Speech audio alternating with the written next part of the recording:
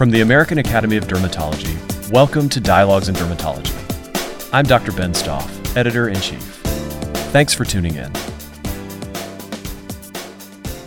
Welcome to Dialogues in Dermatology. Today, we are doing the Dialogues in Dermatology JAAD podcast series, and the topic is going to be the article called Emerging Treatments for Itch and Atopic Dermatitis, a Review. I'm here with the lead author, Dr. Yosipovitch, and Dr. Yosipovitch is the Stiefel Endowed Chair of Medical Dermatology and Director of the Miami Itch Center at the Dr. Philip Frost Department of Dermatology at the University of Miami. Welcome. And to introduce myself, I'm Dr. Jackie Dosal. I'm in private practice in Coral Gables, trained at the University of Miami, so I'm very happy to be here with you today discussing this very important topic. So welcome. Great. Thanks, Jackie. It's a pleasure to be here. So just to lead in, we all are super familiar with atopic dermatitis. Obviously, the most universal symptom is itching and pruritus, and it's often the most troublesome symptom. And we're finally starting to get some breakthroughs in the understanding of the pathophysiology of itch and atopic dermatitis. And that's allowed us for new therapies. So I'm so happy that your team made this review because it attempts to give us an updated overview on future treatments that are in phase 2 and phase 3 clinical trials. So I'm so excited to get into this. But let me have you give the landscape where we've been up until now. Even 10 years ago, we sort of had the same old thing. So, paint the landscape if you don't mind. Okay, no problem. I'll start that actually 7 years ago, we didn't have any targeted treatment. So just to cover what we had for many years were good old topical corticosteroid, calcineurin inhibitors. And I, in my practice, would use non-specific systemic immunosuppressants.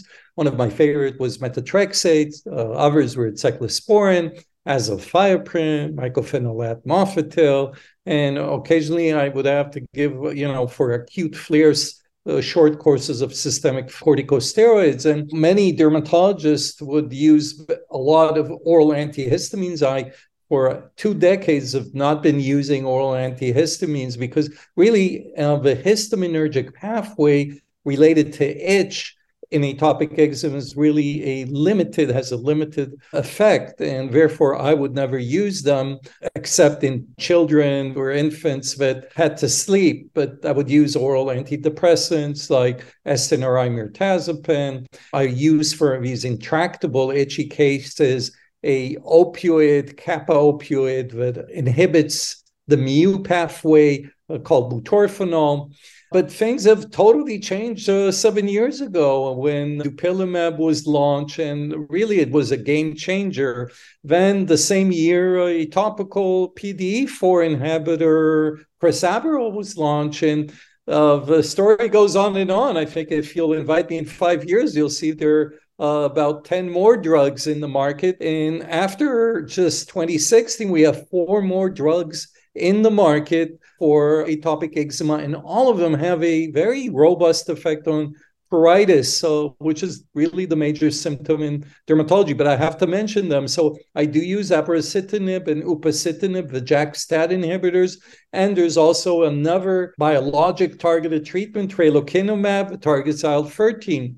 And then just last year, ruxolitinib is a topical JAK1/2 inhibitor that has shown an excellent antipruritic effect. So the good news is that we have several drugs in the market and our patients feel a lot better. However, we're still not yet there. Around 60 to 70% of a patient respond, but we have more to look for. And indeed, we had to point out that this field is so hot, and this led really to the review article to kind of cover the landscape. These were only phase 2, phase 3 trials of drugs that will eventually, hopefully, some of them are very close to be launched in the market. So I'll try to share with you today. I also have to mention, maybe I'll just go, Jackie, would you like me to kind of go through what I do nowadays? Or Yes. Absolutely. Please.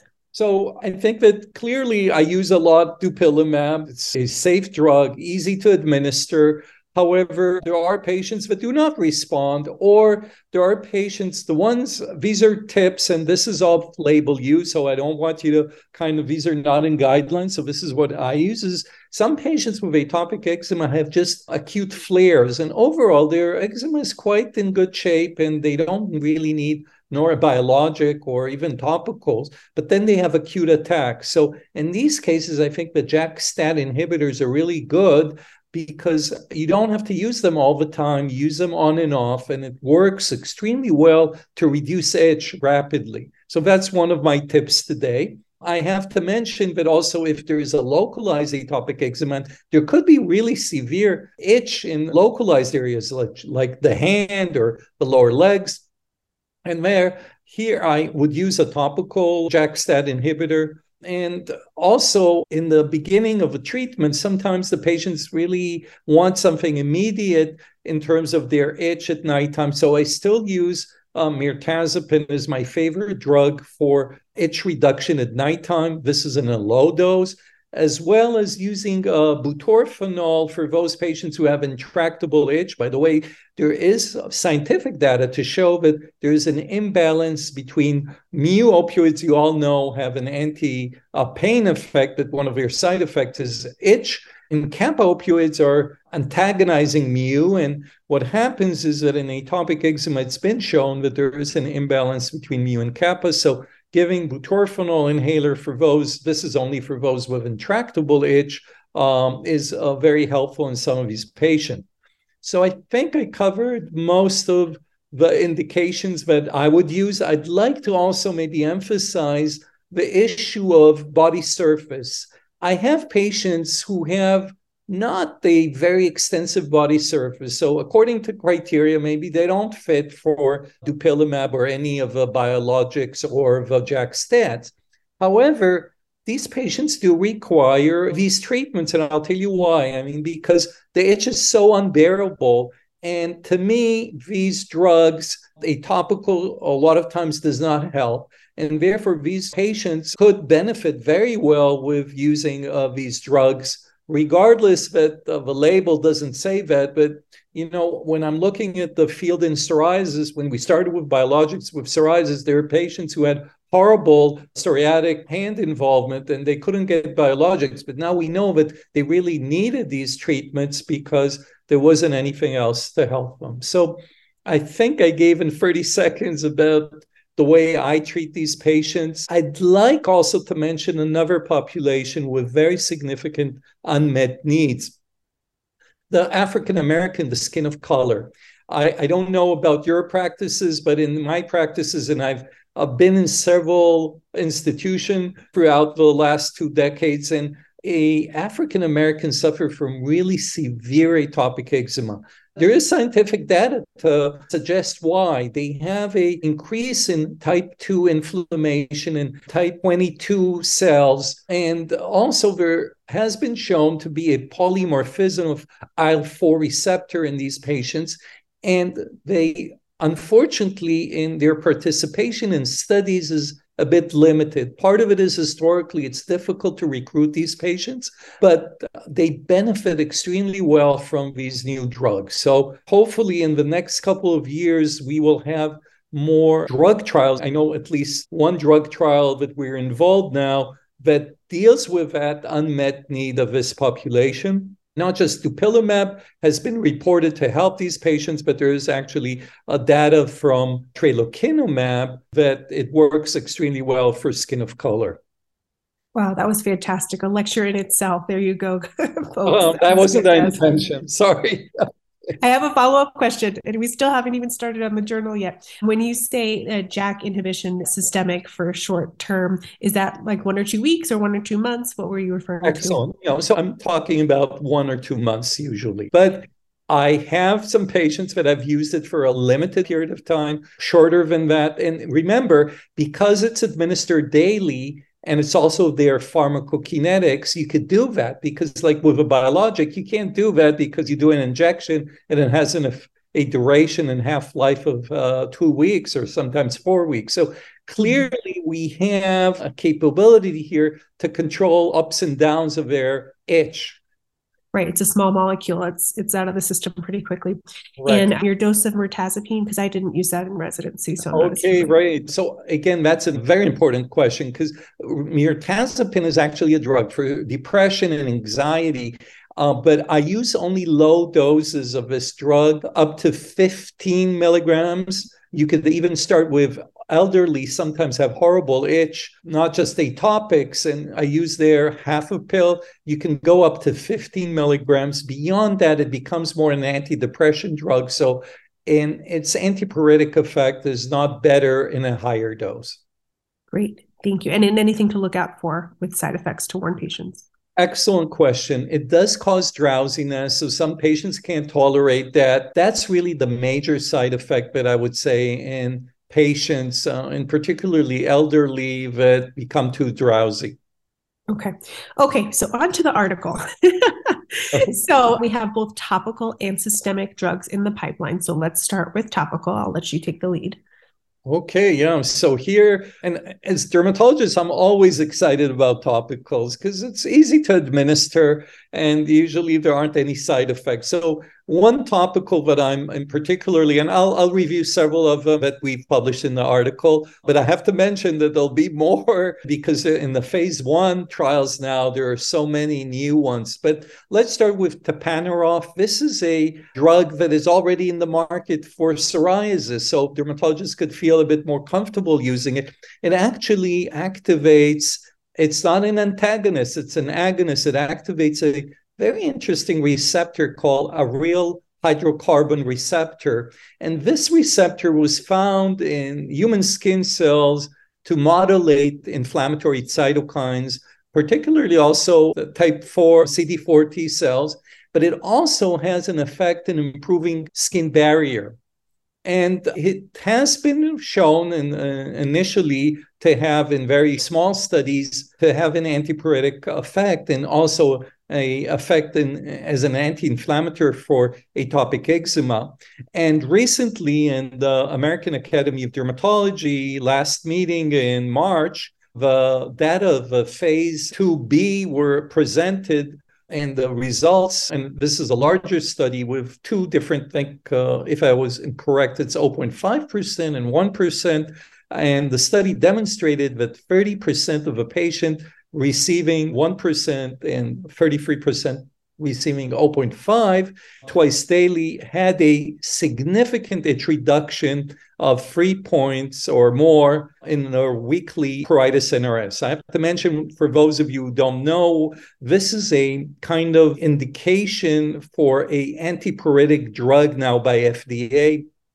I actually started from a study that I did way back in psoriasis on antipyretic effect that showed that a significant, meaningful reduction, because it's not enough just to show that it reduces itch, because the patients want to feel, and what is a meaningful itch reduction for patient was a 4 or greater change. Later on, we repeated the study with dupilumab and now with other drugs. And again, a meaningful itch reduction runs around between a 3-point absolute number in NRS. The NRS is divided to 0, no itch, and 10 is the worst unbearable itch. So it is between 3 point or greater. So this is kind of a benchmark for any of you who is not involved so much in research and wants to know if really this drug is a better antipyretic. So if you see that it has a less effect, it's most probably less effective. Okay, so that's with tapinarof that I'm kind of excited. And the other is the good old PDE4 inhibitors. We know about them from crisaborole, but I have to mention that crisaborole is limited in its effect. I think most of you have tried that in atopic eczema nowadays, and I have to mention that it's not so potent. But interestingly, there are some new PDE4 inhibitors that are topical, such as roflumilast, there's lotamilast, and there's so many names, I won't go even, so I don't want to be biased to any one of them. All of them most probably work very similarly, but there's no head-to-head comparison. but they do have a more potent antipruritic effect in atopic dermatitis. It seems like roflumilast is more advanced in terms of its treatment. So I'm quite excited about this drug. And again, this drug has been already in the market for psoriasis. It's also been tested in sebderm, and it has very good antipruritic effect. So I stay tuned because I think this drug will end up in the market too, as well as others. So very interesting. I found it interesting the last few years that now we have, with the PDE4 inhibition, crossing over and treating both atopic dermatitis with crisaborole and then psoriasis with apremilast. I always found it very interesting that you could target two what we thought were different pathways, Th1, Th2, with the same medication. And I always kept wondering, are we going to see downstream side effects of this? Because cyclic AMP is everywhere. So how come we're affecting something beneficially and we're not getting too many other side effects? But so far, they've been on the market for a long time, at least apremilast and crisaborole. And it doesn't seem to be that there's too many other safety signals. I agree with you. And remember, with topicals, really, it's rare to have significant absorption in the system. So I'm not concerned about it. But overall, I agree with you that we're taught like there's a very big difference sometimes between type 2 and type 1 inflammation. But there's a lot of overlap. Just to share with you, we did genetic. I know it's not, I don't want to go into too much basic science, but we did genetic studies of itch and atopic dermatitis and psoriasis in humans. And a lot of the targets are shared together. So it makes sense that we can sometimes target both the itch part, at least. That's my expertise. So we can target both the itch in both atopic dermatitis and psoriasis with many topicals that kind of address cytokines of different pathways. So a very important question that you mentioned. Thank you. Another interesting, and it comes kind of to the point that you mentioned, because we know the JAK inhibitors are also been used, like tofacitinib was used for psoriasis, and they do also work for the topical, we know already, ruxolitinib, but there is in Japan also a JAK inhibitor called delgocitinib, and it's been already approved for atopic dermatitis with moderate to severe AD with significant itch. Interestingly, the data that the Japanese reported of the itch reduction was not so impressive. But I have to tell you that the Japanese working in Southeast Asia and have been exposed to a lot of Japanese population, their ratings sometimes are a bit different from ours. So we'll see if this drug will make it to the US market. Another approach that could be very interesting in terms of again, it's related in a way to JAK-STAT, but some of you are already familiar with the tyrosine kinase 2. This is another member of the JAK family. It's a more narrower target. So remember, JAK-STAT, they have a bit more stronger effect, but they cover a lot more cytokines. They're not just one cytokine. So this is a topical called brepocitinib, and it inhibits tyrosine kinase 2 and a JAK1 inhibitor, a combo, and it showed very significant antipruritic effect. Another important aspect that you have to remember when I judge a drug efficacy is how fast it does. And the report of this phase 2 study showed that it took in 2 days and 3 days, there were already reports that the patients have noticed significant reduction of itch. So this is also seems to be an exciting area. I would say that in the article I mentioned also TRPV1 antagonist. This was a study that showed that it reduced itch. It didn't provide information exactly how it reduces itch, and I'll explain what's TRPV1. For those of you who like chili pepper, that's the receptor for chili pepper. It's transient receptor potential. These are ion channels in the nerves. They're downstream of the cytokines, but they're known to be, interestingly, TRPV1 is more known to be involved in acute itch. So this study was a bit interesting to me that it showed that it had an antipruritic effect in atopic eczema, because I usually expect that a TRPV1 antagonist would work better for acute itch. I think I covered almost The topicals. Yes. all Yes. the topicals that I covered in the paper. But Yes. maybe we should go to our Yes. We just have a few systemic now. Pending So systemic let's treatment. start first with the IL-13. All of you know that dupilumab kind of blocks the IL-4 receptor, and it's part of a receptor complex with IL-13. But a drug that seems to be very close to be launched, maybe this year or next year, early next year, is a IL-13 receptor inhibitor called lebrikizumab. Lebrikizumab is a monoclonal antibody that has been shown to be in phase 2 trials very effective for atopic eczema, and it has a long-term follow-up with a phase 3 trial of 52 weeks. And it showed, this is the impressive part of this, is that 80% of the patients with every 4 weeks injection or every 2 weeks, similar effect, had a significant itch reduction of 4 point or more. This is very impressive. And I have to tell you that I have my biases because in my research, I've done a lot of work on IL-13 and find it as a very key important factor in itch induction, not just in atopic eczema. Jackie, that would be beyond the scope of today, but for other itchy diseases. So I strongly believe that this drug in targeting the IL-13 is extremely important. Moreover, this drug had a basic science studies showing that when you administer this blocker on DRGs of animal models, it blocks the itch significantly. The animals stop scratching. So I strongly believe that this is another target that would be helpful for our patients. And indeed, the results are very promising. Another very promising drug is a drug that actually is in the market in Japan. This is another area that I have a close relationship in terms of my bias in research.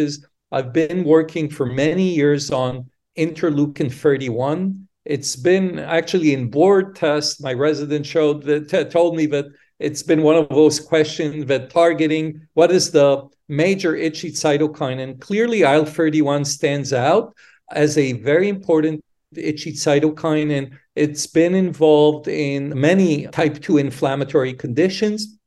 And indeed, nemolizumab had a significant antipruritic effect in phase 3 trials from Japan in AD and moderate to severe atopic dermatitis.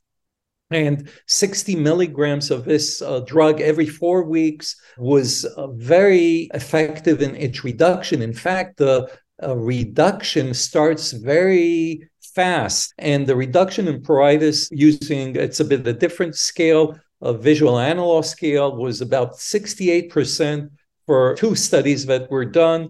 We're waiting also for a big study that will be published in the US, hopefully in the next couple of months. So quite an exciting area for the itchologs, because we do believe that IL-31 has a significant role in itch of atopic eczema. So I've been hearing about this compound for quite some time now, but are we still quite a ways away from approval? You said a publication. I'm not. Yeah, I have the feeling that it will be early next year, but again, I have to be careful. I'm not the representative of the companies. I just have that feeling that we're getting so close to getting it approved, and sometimes FDA has its own limitations, but. Again, I would like to emphasize the importance of all the targeted treatment. The biologics are very safe. So this is, again, a very safe drug. The safety profile, this is something that I always judge a drug. I mean, I don't want to cause any of my patients side effects that, especially dermatologists, that are limited in time in dealing with other conditions. So I feel very comfortable that we'll be able to use these drugs without really being concerned about side effects. I have to also mention that even the JAK-STAT inhibitors, that they have a black box warning. I don't think that the majority of these side effects were related to conditions that are themselves a lot more complex in terms of systemic diseases such as rheumatoid arthritis and some of the GI diseases like IBD. So it's very difficult to look at the population and compare about the safety issue. So I feel that overall, a level of comfort using all the drugs, but clearly the biologics themselves are safer than JAK stats. Okay, so we have two more that were discussed. Ooh, wow. So let's start maybe with the one that I think is more closer to us in terms of launching.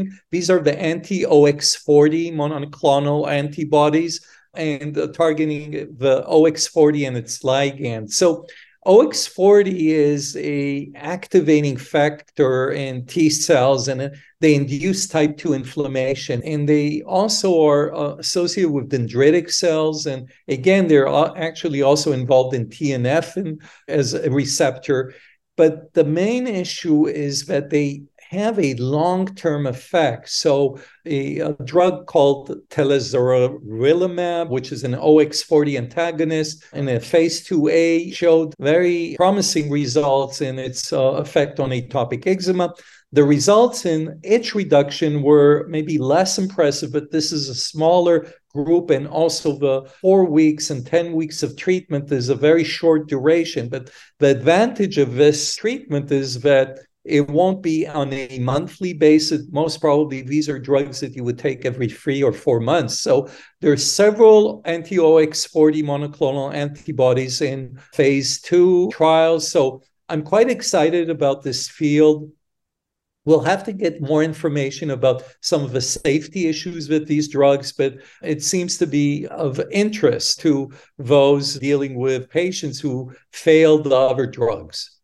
In addition, I always love to use oral medications, and there is a development in the oral field of treatments, and this is a drug that works on, let's maybe explain first the mechanism of action. This is a sphingosine 1-phosphate modulator, so it's not an antagonist. It's actually a lipid metabolite that interacts with this sphingosine 1-phosphate receptor, and it modulates immune interactions, but in particularly, its effect is on migration of lymphocytes from lymphoid organs. So it prevents them from coming to the skin, where it's the target of atopic eczema. So this drug has been shown to be effective in moderate to severe atopic dermatitis.